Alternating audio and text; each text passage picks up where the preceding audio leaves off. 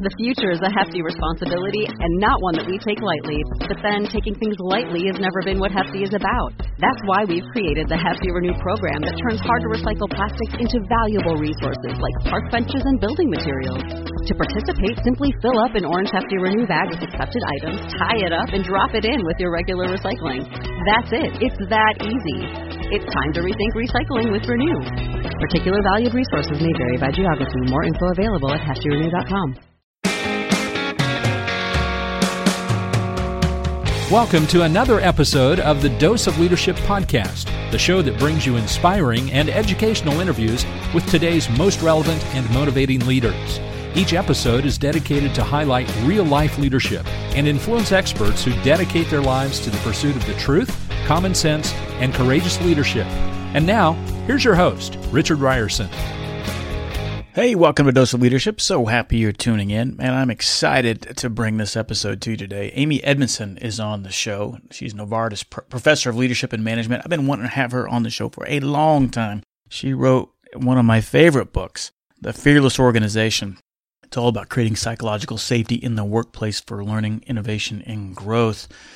It's what she's famous for, really. Her work on psychological safety has been truly groundbreaking, and her blueprint on creating a fear-free culture is essential, and I agree 100%. She argues that for organizations to be able to thrive in today's knowledge economy in which new ideas, critical thought are essential to success, you've got to have this environment where people feel safe to speak up. And as a pilot, that is my world. Particularly since the early 70s, the United States has led this whole idea of creating this kind of safe environment where it's not your right to challenge, it's your obligation inside the cockpit. And that's what her book and what she believes Amy stands for. She's explored also other concepts of teaming and dynamic work environments and demonstrated how cross-organizational teaming can impact the building of smart cities. She's written a whole bunch of books, but the one I'm most familiar with is The Fearless Organization. In fact, I would say it should be mandatory reading. If you're interested in leadership, particularly in an organizational setting, you have to understand it. And I was a little intimidated, usually when I read books from leadership professors and with tons of research and data, I'm usually scared off by them because I kind of glaze over into all the research. But the way that Amy Edmondson writes is so clear and so straightforward. I really do appreciate her writing style. And again, it is one of my favorite books, The Fearless Organization. And I think it should be a go-to for everybody. And I really think you're going to enjoy this conversation. It's just chock full of leadership nuggets, and she's just an authentic and true, genuine soul, and it was an honor to have her on the show. The show is brought to you by my services. If you're looking for leadership training, speaking, or coaching, I'm your guy, particularly what I'm specializing in with today's separation and sheltering in place, and we're all doing everything on Zoom. I've been doing that for the past 3.5 years with multiple organizations, 30-plus organizations. I've taken teams through my Legacy Leader Blueprint course, 20 videos broken up into 4 modules. And the way that we would do this is you got 4 modules, starting with Module 1 is about leadership fundamentals. Module 2 is about leading yourself. Module 3 is leading others. And the 4th module is transformational leadership topics or advanced leadership topics. And I know it's busy out there. Everybody's got tons of things to do, a lot of uncertainty. And so we spread this out over about a 2-month period. So I give each team, usually what works best is you get about 10 of your team members. You're looking to plant these ideas of leadership in their head, trying to instill this culture of leadership in your organization. This is a perfect tool. $500 a seat so it doesn't break the bank. And like I said, I'll give you 2 weeks, the team members, 2 weeks to watch one module. It's plenty of time.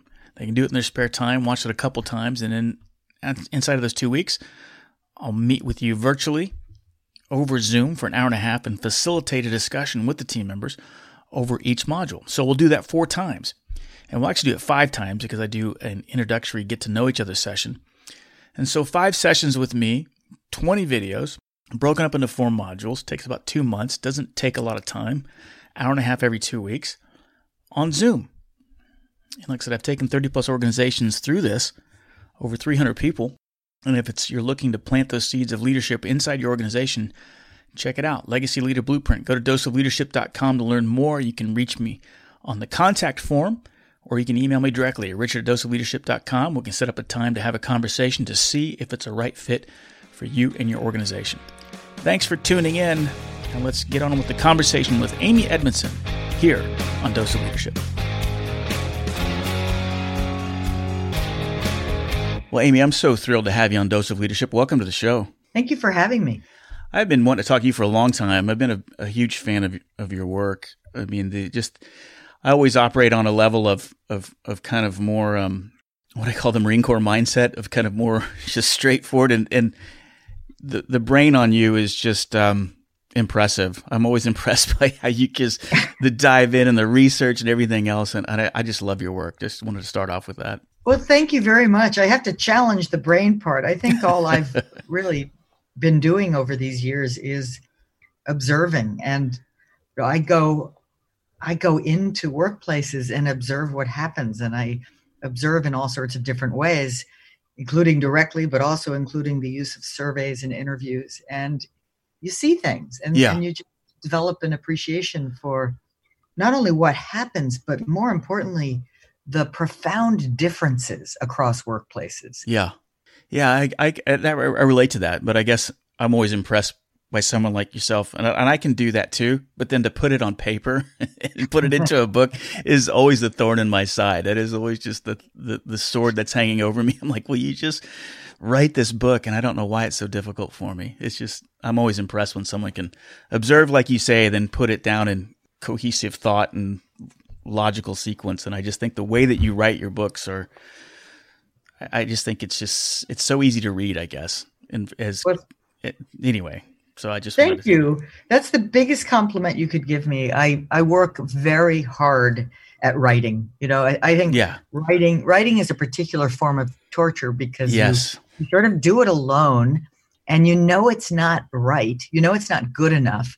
And you just have to live with the fact that you're putting things on paper that are bad and then go over it and over it and over it until it's okay. So the thing that I think many people don't understand about writing is that nobody writes, well, maybe some people do. I certainly don't, but just beautifully. You sit down and you type and there it is. You have to just be willing to put that, that crap on the page and then come back, take a deep breath and start cleaning it up.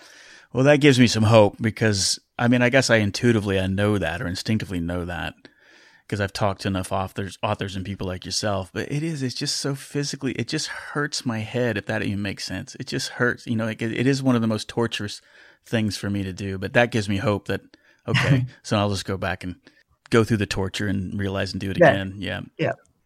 And it's hard and it should be hard. And here's why. Thinking is very multidimensional. Yeah. You're going in several directions at once. Everything is connected to several other things. And yet writing by necessity has to be linear. And so, getting the words to sort of, and the sentences to line up and create meaning is definitely challenging. Yeah. Well, that's good. It gives me hope. And I like the way that you said it. You're right. That's why it is so difficult because my brain is like what is it? Who's the analogy? It's like the double-barreled, double-fisted monkey drinking, sitting there like my mind just goes everywhere. And then to try to put it in a linear fashion is probably, that's why it's so painful. Exactly. Yeah.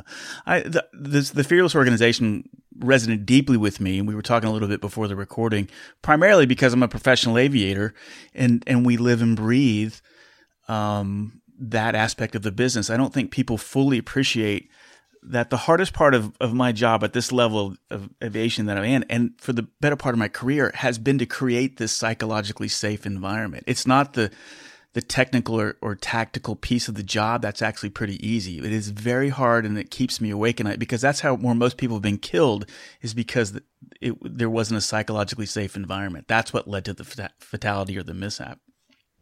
And that's something that has interested me for a couple of decades. I remember when I first learned about cockpit resource management, or CRM, and learned about the tremendous job that the aviation industry did to work with the people side of it. And through, and you know more about this than I do, but through the analysis of various accidents and of course the black box recordings, it became quite clear that the challenge was in the interpersonal. It was people not speaking up. It was people not listening. And then, of course, that became mission critical. How do we fix this? How do we address it? And you and your colleagues have done such a spectacular job making that a reality. It's frightening when you study. Of course, that's what we do, and it's like almost everything. You're constantly going to training and retraining. You're constantly thinking about, even when we're up there flying in those long hours over the ocean, and you're sitting there, you're always thinking about the what ifs and worst case. But you're always, I don't think it really is the exhausting part of the job is to make sure that we're communicating, because you don't know. The worst stressful part of the job is like you don't know who you're showing up to the dance with. It's like a blind date. And so you literally like, am I going to like this person or not? And, it could be a wonderful 3 days, great conversations and having a good time, or you could be, you just don't click and this person's a jerk and you guys don't get along. But that still doesn't assuage you from the responsibility of what's going on back there. I don't care if you're a jerk or you and I are drinking buds. I'm not going to let you land with the gear up. I'm not going to let you crash into a mountain. I'm not going to let you do something stupid. And that's the mindset that everybody has to have. And amazingly, sometimes you do get, it's rare now. You talk back when I first started flying 30 years ago, you would get some of these older guys that came from that. The captain's always right, pre-CRM. And it's starkly different. You can see. I mean, those people are kind of dinosaurs now. You rarely get an individual where it's like, shut up and sit on your hands. And, I'm the experienced one here. That you rarely ever see that at all. A wise captain is not going to behave that way. No.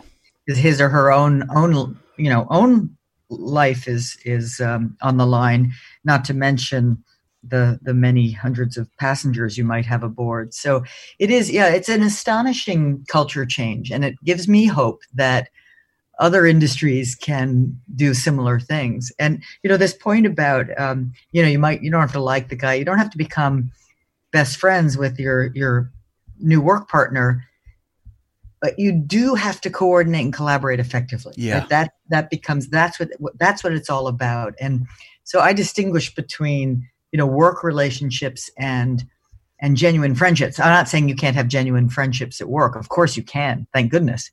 But the minimal sort of work relationship is one in which I have a very real appreciation for what you're trying to get done, for what you bring, the skills, the background, the concerns, and for what you're up against. And that's it. I need to know your goal, your skills, and your concerns. And you need to know that about me, and we're off and running. And we need to have a respectful interaction. Yeah, I'm kind of jumping ahead to kind of some of the solutions, but when you get to in your book, but I think it's so critical. And what motivates me is, I think a large part or a large part of the solution is to create this kind of larger intent or purpose. I think is kind of the key. Does that make sense? In other words, absolutely. Yeah. When we go to work, I'm not interested in, like you said, being your friend and everybody getting along. I think that always bugs me that we try to create these happy environments. I want environments where people feel like they're part of something bigger than themselves. And I think that's where the attention should be made. And in the Marine Corps, we called it commander's intent. If I focused on the why and the purpose, then you are going to be that much more engaged, I guess. Does that make sense? Absolutely. And in fact, that's music to my ears. It's all about, I think all of us, all adults want to be part of something larger than ourselves. And we intuitively know we can't do that alone. We need to be working with, about, and for others. And that's where, that's not only meaning, I think it's fundamentally joyful. I agree. Yeah. And that means, and you talk about this in the book, it's not about when you create a psychologically safe space, it's not about making sure everybody feels comfortable and happy. It's not about bringing foosball tables into the break room and, bringing your pet to work and all that other stuff. It's about creating a brutally honest place, and that's not comfortable, but that's okay, right? Because it's about, I guess I look at business. I wish more people looked at it as life and death, meaning there are lives on the line. And I don't care if you're an accounting firm or you're making toys or you're making respirators to whatever. Mm-hmm. Mm-hmm. It's all important. There's still lives on the line. And I think sometimes generally we miss that piece of it. Am I looking at it too? Is that too stark or brutal? Does that make sense?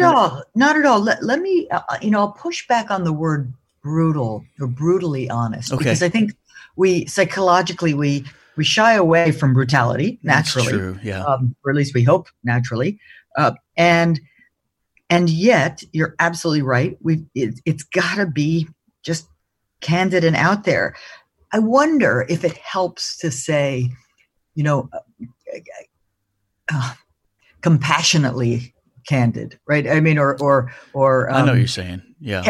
Caring candor, because it's in some ways, if we could all get it through our heads that being candid is a form of caring. When I sugarcoat it for you, I am not showing you respect. That's right. I'm saying, I don't think you can take it. I don't think you can take the truth. And by the way, I'm also implicitly saying, I'm pretty sure my take is right. And in fact, I've got to tell you what I think and what I see, but I also have to recognize that I may be missing something. Right. And the only way for me to learn and for you to learn is for both of us to be respectfully candid, right? To be respectful enough of each other's, skills and background and desire to do the right thing, that we're willing to say what we really think and get help in filling in the gaps. Yeah, I like the respectfully candid is much better than brutally honest, because you're right. The word brutal does denote, I'm walking in, almost like Patton with my chrome helmet and, crop riding pants and, yep. But you're right. It's like it's having this kind of, look, it's like I want my wife to tell me if I got food in my teeth or I got bad breath before I walk out the door. It's hard for her to tell me I have bad breath. And it's hard. But it's easier for her than for a stranger. Right.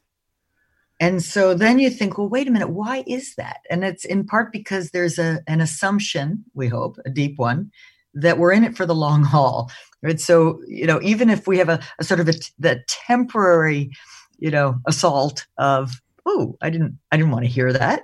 But we can deal with it because we know that it comes from a place of commitment to our mutual growth, right? And our mutual, preservation out there in the world where other people might react badly to our bad breath. So, we know, in other words, we know that the intentions are good, even if the actual words can feel hurtful or undesired.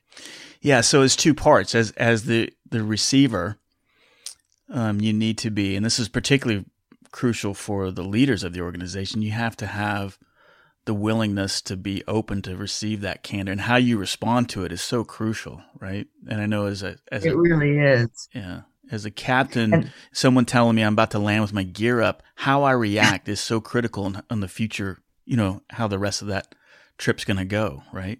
Yes. And spoiler alert, first response is thank you, right? Exactly. Yeah. Thank you. Thank you for that clear line of sight. Now fixing it, right? Yeah. So absolutely. You didn't want to hear it really because you didn't want to have made an error, but you did. So fix it, move on. Yeah. And then when you tell them thank you, and like, oh my God, I couldn't have done this. And that's happened to me. I can think of a handful of times where, where he's like, God, you're afraid to speak up because of that whole psychologically, or that psychology around not speaking up is so powerful. I mean, I've done it, and we've all done it. We've all sat silent in those critical moments and kicked ourselves, wondering why we didn't. But if you respond to that senior person says, "Oh my God, thank you for saving me," you realize it just shows you how valuable you are in the organization. Absolutely. It's like, thank goodness you came to work today. Exactly. Because, in those moments, there's never a more clear indication that you've made a contribution. When someone, and it doesn't have to be a plane that's at risk, but just when someone thanks you for that little bit of effort or courage it took to push back against something, that's what makes it all worthwhile. And more importantly, that keeps it going. That keeps it coming. That means you think, oh, okay, that wasn't so bad. I'll do it again. Yeah. You got some great examples in your story. I'd kind of like, for the listener's sake, and kind of give a little insight of the book, like so many great examples in the beginning of where organizations kind of failed. Aviation-wise, of course, you talk about the Tenerife issue with the two 747s, collided on that runway. And, yes, it's a classic. And but organizationally, what were some of your favorite examples in your book that you give, and then both positive and negative? I love the positive, the Barry Wehmiller. I've had Bob Chapman on this show, and I just think they're a fascinating organization. Aren't they? He's fantastic. Well, I have to admit, and I hate to do this, but I have to admit that it was easier to find the negative stories than the positive ones, and that's in part because what you and I are talking about here of respectful candor and psychological safety to bring your full self to work and make those contributions to the workplace. This is, alas, rare, right? It's or maybe not, not rare like an asteroid, but rare in the sense of it's not the norm.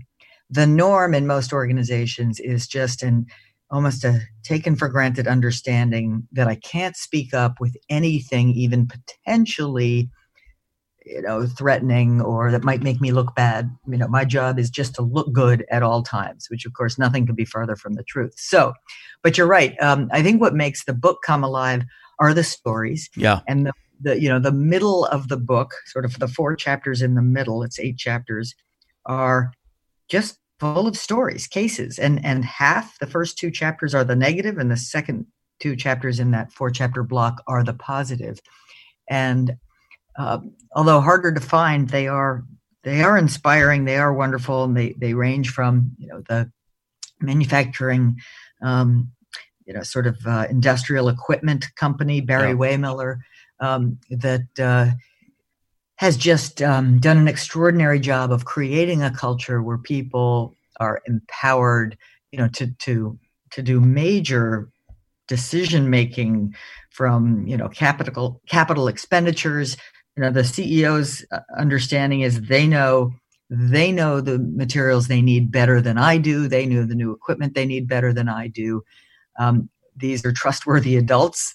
Their families trust them to, be members of households and so forth. And then they come, many companies, you come to work and suddenly you're treated as a child. And they've been remarkably successful, right? And including through downturns in the economy and more, by creating this kind of environment where people know to be direct, know to be candid, are empowered with lots of important decisions, and truly care about each other. Well, the thing that struck me about Bob Chapman, and you allude to this in your book, and we talked about this. This was like 4 or 5 years ago. I had him on, but I vividly remember this because he talked about, he thought the key to his success was having this level of vulnerability and honesty, and he worked at it so intentionally. He said that was the thing that he focused on all the time. Doing everything he tried to do is this level of vulnerability and honesty. And that really is the key to kind of breaking through some of the negative examples that you see in the book. Where you talk about Volkswagen, kind of adhering to their strict, their reputation of this engineering culture, which on the surface, that sounds great, but it kind of allowed it to, we can't deviate from it, so let's kind of sweep it under the rug, and eventually you get this slow fade, and all of a sudden you got this major crisis on your hands, right? The story, the Volkswagen story is a classic one of, and you mentioned engineering, and both of us are very big fans of engineering, right? When you fly airplanes, they're marvels of exquisite engineering, and but what we know about engineering is we want it to be absolutely right, and that's good, and that precision and that care is mission critical. And when you were talking about engineering new products, right? So anytime you're talking about research and development, you're talking about new territory. And anytime we're in new territory, things by definition will go wrong along the way because we don't know at the outset what's going to work and what isn't. Like R&D is done through experimentation. So the Volkswagen story to me is really one of senior leadership mixing up their desire, their ambition, their desire for, a fantastic best-in-class vehicle that, of course, was congruent with regulatory standards. And, they put a line in the sand. They said, it must do this. But unfortunately, the engineering reality wouldn't let it do that. Right. And then rather than simply say so, the engineers on the front lines of this project felt it impossible to say so. And so what they did instead, of course, is famously, was design software to cheat the regulators. Yeah.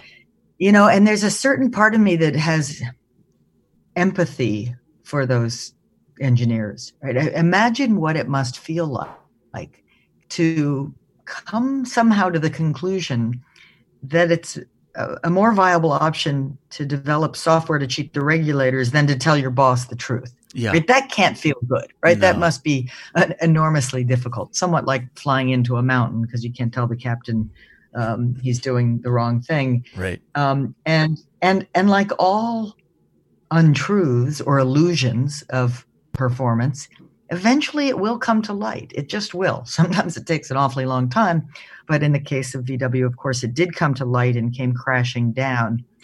And it's obvious that outcome is so much worse than, had they caught it and did the respectful candor in the first place. Yeah, but it's amazing, right? When you're in the middle of it, it's a slow fade though. And like when you're looking at it individually, their individual lives and what they're faced up against, right? And that's true. And you kind of it never, you sort of take it one day at a time, and you keep pushing into the future, hoping that you'll pull a rabbit out of a hat somehow. It's kind of like the same situation you see with the 737 MAX thing with Boeing. It's kind of a similar, right? And it's like with the pressure of competition from Airbus, and like, well, we don't have time to do a clean sheet design. Let's just go and let's. We don't have to do it. And I've written about Boeing a little bit on digital articles on HBR online. And so it's all from public sources. I haven't done my own original research there, but there's enough in the long articles and so on that are out there to see very clearly a culture in which it was not psychologically safe enough to speak up about problems. And as a pilot, that must give you chills because it does. It really, to be blunt, pissed us off. Because we were like, my goodness, But to be respectfully candid, yes, absolutely. But it's go ahead. Oh, go ahead. No, you. I was just going to say that those are, to me, the VW example and the Boeing example. It shows how that lack of psychological safety, right. It creates an illusion of success. Like the people at the top probably just felt like things were going swimmingly.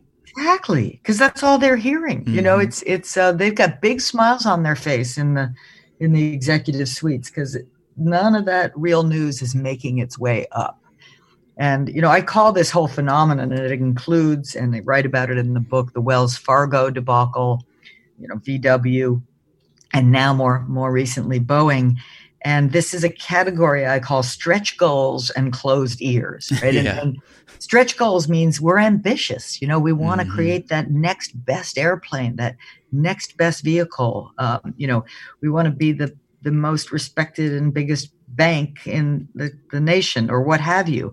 And I'm a fan of ambition. I really applaud people who want to do things that are hard and haven't been done before, right? I'm on the sidelines cheering. And yet, if you want to have stretch goals, and I hope you do, then you need to have open ears, and you need to go out of your way to have open ears. You might assume, well, I've got open ears, but it's not really true unless they know you have open ears. And in all of the companies we've just been talking about, it turned out that people, in the ranks absolutely did not believe it was possible to speak up about the truth. Yeah, you raise a great point, because I've seen this in my time in the corporate arena, and I've worked for some, and I'm with you. I'm all about let's achieve the impossible. Let's set high expectations. Let's set standards that no one else is doing. I'm all for that. But I think I've seen a lot of times where people, I'd call them poor managers. They kind of substituted or equated this kind of pursuit of high expectations that meant good management. That all they had to do was stand up there and go, "No, I don't want to hear it. We can get it done." Right? I've worked with a few guys like that, and it's impossible. Right. And I'm all for it, but you got to. And I loved how you said, it's kind of the pursuit of this high standards simultaneous with having open ears, and that's the part that people miss a lot of times, is the open ears part. Management, in the industrial era, let's say a long time ago, you could get away with saying, here's the goal, here's the deliverables, and you've done the measures and the studies to know it's feasible to do it. And it's routine. It's demonstrably feasible to do it. And you want people to work hard. So you can sort of get away with that old fashioned, I'm not a fan of it, but, get this done or else. But to imagine that strategy works for knowledge work is ludicrous, right? It just doesn't work, because if something requires creativity or ingenuity or teamwork to get it done, fear-based, demands are not going to enable any of those things to be possible. Amen to that. And I think it's that whole byproduct of that, like you said, that whole kind of Frederick Winslow Taylor scientific management theory that kind of came out of the Industrial Revolution, where workers and management are separate, and the manager's job was to find the one right way, because there is a right way, and it's workers' job to execute my brilliant plan. And we still see that, today, even though it's largely debunked, and it certainly is, to your point, doesn't work in solutions or products that demand tremendous amount of collaboration. And, you couldn't have gone to the moon with a Frederick Winslow Taylor mindset. You just couldn't, you had to. Right. Oh, the opposite. Right. Yeah. So in order for the Frederick Taylor mindset to work, the tasks need to be feasible. Yeah. Right. And that doesn't, you don't have to be an Olympic athlete to pull it off, right? It has to be feasible. It has to be objectively measurable. I can see whether it was done or not. And it has to be individual. Right? And then, if you've got those three features in place, you can have a kind of command and control style, right, and make it work. If any one of those things are violated to any degree, you can't, and you need this very different style of emphasizing purpose and ensuring voice and speaking up. And nowadays, a very small subset of the workforce have work like that. Yeah, that meaning that narrow, objectively measured, individually accomplished, feasible, simple tasks. So what do we do then for the listeners out there that, we've all been a part of those organizations in those times where it didn't feel safe to speak up. We all have stories of where we said, God, I wish I would have said something, and hopefully nothing too disastrous happened, but everybody has a story like that where they should have spoke up and they didn't. Exactly. What can we do, particularly if we're in the middle of the organization? What are some of the things that we can do? Maybe I'm managing a small team. I've got 5-10 people. How can I do to start? What can I do to start to reframe the kind of mindset and start planting the seeds to affect the change? Because this is a marathon. This doesn't happen overnight. Yeah, and that's it's actually it's a great question. It's one of my favorite questions because, and in part because of you emphasize leadership, and I write about leadership, and people can walk away with the impression, well, I'm not the CEO or I'm not the pilot, so there's nothing I can do, and nothing could be further from the truth. Right. In fact, there are things any one of us can do, and oddly, they're not all that different in terms of the concept. They can manifest differently, right? And so the things that I talk about are for leaders or anyone are setting the stage, inviting engagement, and responding productively. And setting the stage is really about reminding us of what we're up against or characterizing the work. Like we were just talking about how some work is simple and individual and objectively measured, and some work is complex and novel and collaborative. And the degree to which we're all on the same page in recognizing that what we're doing is, say, novel and complex and collaborative goes a long way toward making, in a sense, a rational case for voice. Like, why should I take the effort to speak up or the risk of speaking up if there's no real logical point to it? But if I remind us that what we're doing just has lots of complexities and uncertainties, what I'm saying is any one of us might see something that could make a big difference, right? Yeah. And so that's kind of painting, the picture of the territory. And the second thing is inviting engagement, which really means simply, asking questions, like, and by the way, listening to the answers. So what do you see out there? What might we try here with this project to take it in a different direction? And by asking a question, you are giving someone, by definition, you're giving someone an opportunity for voice. And then finally responding productively, which is essentially, as we were talking about before, thank you. And how can I help? Or what ideas do you have, right? So a sort of a forward-looking, an appreciative forward-looking response is a productive response. Now, those things I just said, you can see how they might have an outsized impact when the boss is doing them. However, any one of us can do any one of those things and make a difference in our team or our workplace, right? We're just in either a smaller or larger way helping to shape a climate that's learning oriented, that's appreciative, that's eager to get it right and get it right by working together. I love that. And you're absolutely right. The influence that we have within the middle of the organization, I mean, sometimes, particularly if we're in a dysfunctional organization where the senior leadership seemingly doesn't seem to get it, or it is somewhat dysfunctional, you can still have an impact. And I would argue that a lot of times that's where it needs to begin. It doesn't mean it's easy, but if we can plant those seeds from the middle and below, you'd be surprised at how much influence or impact it can make. Because I would contend that if I work for you and I've got a team of 4, those 4 people that work for me, I have way more influence over those 4 on a day-to-day basis than you do, even though you're running the organization. And absolutely. In fact, the data speak to that very directly. One extremely robust finding in organization after organization, whether it's a hospital or a manufacturing company, is that there are stark differences in psychological safety across groups within the same organization. So what that means is, yes, the top has an impact, but that is an impact that is profoundly mitigated by the folks in the middle. Right. Yeah.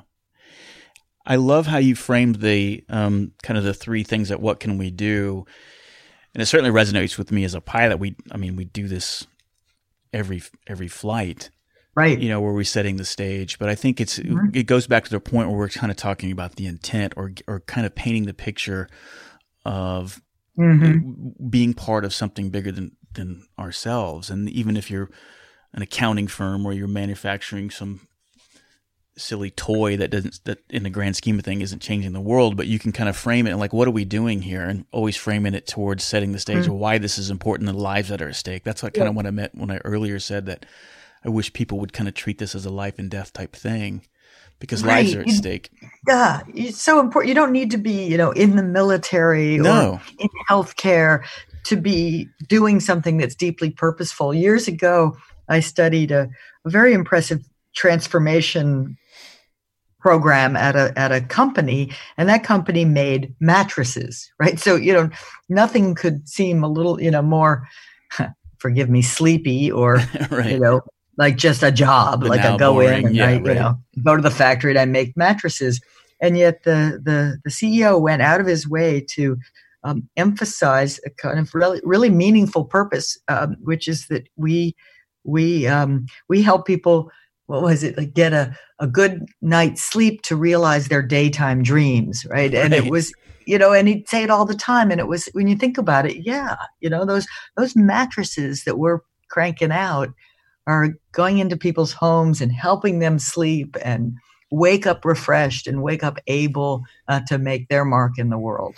It's kind of like my favorite story I heard from the NASA days. I remember I had Gene Kranz on the show. He was one of the flight directors for NASA. Yes. During, I'm a big fan. Yeah. And we were talking, and he said, there was that famous story of the janitor that worked there, kind of a namesake. And he said, "What do you do?" And he's like, "I'm helping people get to the moon," and he's just emptying trash cans. Right. But he saw that his purpose was my little piece of it. I keep this place clean so that these engineers and everybody else can. Right. And it's exactly what you said. That's really important, because it's not just, okay, I work here and that's what those guys are doing, so therefore I'm doing that too. It's much more nuanced than that. I mean, for that to really work and not be just a line, those janitors needed to understand, and it turns out they did, that by keeping the place clean and, you're creating the environment where those brilliant engineers can do their work, and they're not tripping over stuff, and they're not hampered by the mess, and so they really are as important a part of the team as anyone else. Yeah, and then the inviting engagement or participation piece, I think, is crucial too. It's setting up, like, how do you get people in that? I think that is a primary, or certainly something you should be intentionally thinking about all the time. Is like, how do I get these people engaged? And I think it has a lot to do with kind of creating an environment of curiosity, of authenticity. To me, that's where the authenticity, the vulnerability comes in. The asking questions, encouraging people to ask why. It's not your right to challenge; it's your obligation. Those are things that I tell people when I'm briefing them to go fly, that I've never flown with them before. I said, look, it's not your right to challenge; it's your obligation. You are obligated. Yes, to tell. And that's a really important frame. I mean, that's basically a reframe, because when you just say, "Gee, I want you to challenge," yeah, sure you do, right? But if you really say no, it's not a choice, it's not a right, it's an obligation. That's a complete reframe. Yeah, and I will be more disappointed with you if you don't. You know what I mean? Right. If I come to find out, right. Yeah. And then the respond and productivity. We talked a little bit about that too, about how, particularly if you're the leader and someone does have the courage to speak up, how you respond in that moment is so critical. That will reframe the rest of the story, the meeting, the year, the quarter, whatever. How you respond to that, that brand new employee that's like, "Hey, I've got an idea," or "Excuse me, sir." How you respond to that is going to set the stage and have a long impact, lasting impact. Yeah. I love all of that. Yeah. I think your book, The Fearless Organization, should be mandatory reading for any leader, aspiring leader, because it gets into the mindset of why it's so difficult. Particularly as an aviator, I've seen mishaps, and you shake your head, and it's like, why they were willing to fly into the terra firma instead of speaking up. I mean, time and time again, that psychological power is so powerful. Right? It's beyond. It's truly beyond belief. Yeah. What's next for you? I mean, are you get a new book? I mean, we're sitting in the COVID crisis, we're reframing everything, and what's on the horizon? Two things. I do have in the back of my mind a new book percolating, but it's not even a sentence is written. So let's not get carried away yet on that one. But meanwhile, with all of the challenges that we're all facing with the COVID crisis, I believe there, unfortunately, are going to be some very real opportunities for research on who didn't speak up when and why and how, and the leadership stumbles that we've been witnessing all over the place. I think there's going to be some interesting work to do there. I don't want to turn my whole program over to it, but I do think it's going to be very interesting, and we'll learn a lot from it. I was thinking about that too, even in the context of revisiting your book and just kind of thinking about the current crisis. I mean, there has to be, and there's been circles where I've seen people speaking up and people been dismissed. There's already some of that's kind of already percolating out. Right. It just speaks to there's a whole nother episode talking about, current leadership of just genuine politics and media culture and everything else, and how that kind of makes everything so backwards from a leadership front, And I've had many people talk, just recently, some people, I just don't know where the real genuine, authentic leadership is. I mean, where's who is, setting the stage and inviting input and responding productively on the national stage? It's not clear it's happening at the level it needs to. Yeah. That's why I haven't watched a lot of news over the last year. I've started to turn it off because it's psychologically not making my space safe. It's like I don't have a psychologically safe space at home because of I just got to get away from it for a while. Yeah, and I think that's understandable, especially because there's not much each of us can do, and it gets so frustrating to not be able to do the things we want to do to help. Well, how can people get in touch with you? I mean, I'll certainly have links to all your work in your book. I mean, I encourage everyone to check out Amy's stuff. And Fearless Organization, again, is to me, Dose of Leadership stamp of approval is mandatory reading. I think everybody who's aspiring to be a leader should this should be a go-to, because it gets into the psychology and everything that I talk about on the show. And I promote decentralized. My whole thing is promoting the decentralized culture, creating those cultures where you push the leadership accountability to the lowest levels, and the higher levels are focusing on intent and communicating why, maniacally communicating what we're trying to accomplish and why. That's my whole big thing. And Fearless Organization feeds into all of that. And I think it's just a great piece of work. Thank you. Well, people can go to the hbs.edu website and find my faculty page and see a list of other things. But I agree with you. I think the Fearless Organization is the best place to start. I worked hard to put everything I knew about this topic in one readable book. Yeah.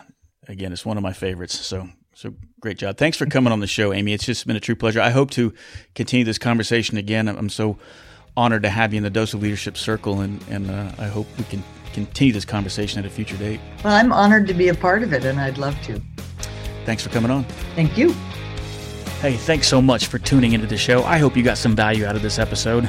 If you did, please do me a huge favor. Tell somebody about this show. Tell your spouse, tell your kids, tell your coworkers. Let them know about the value that Dose of Leadership brings to your world.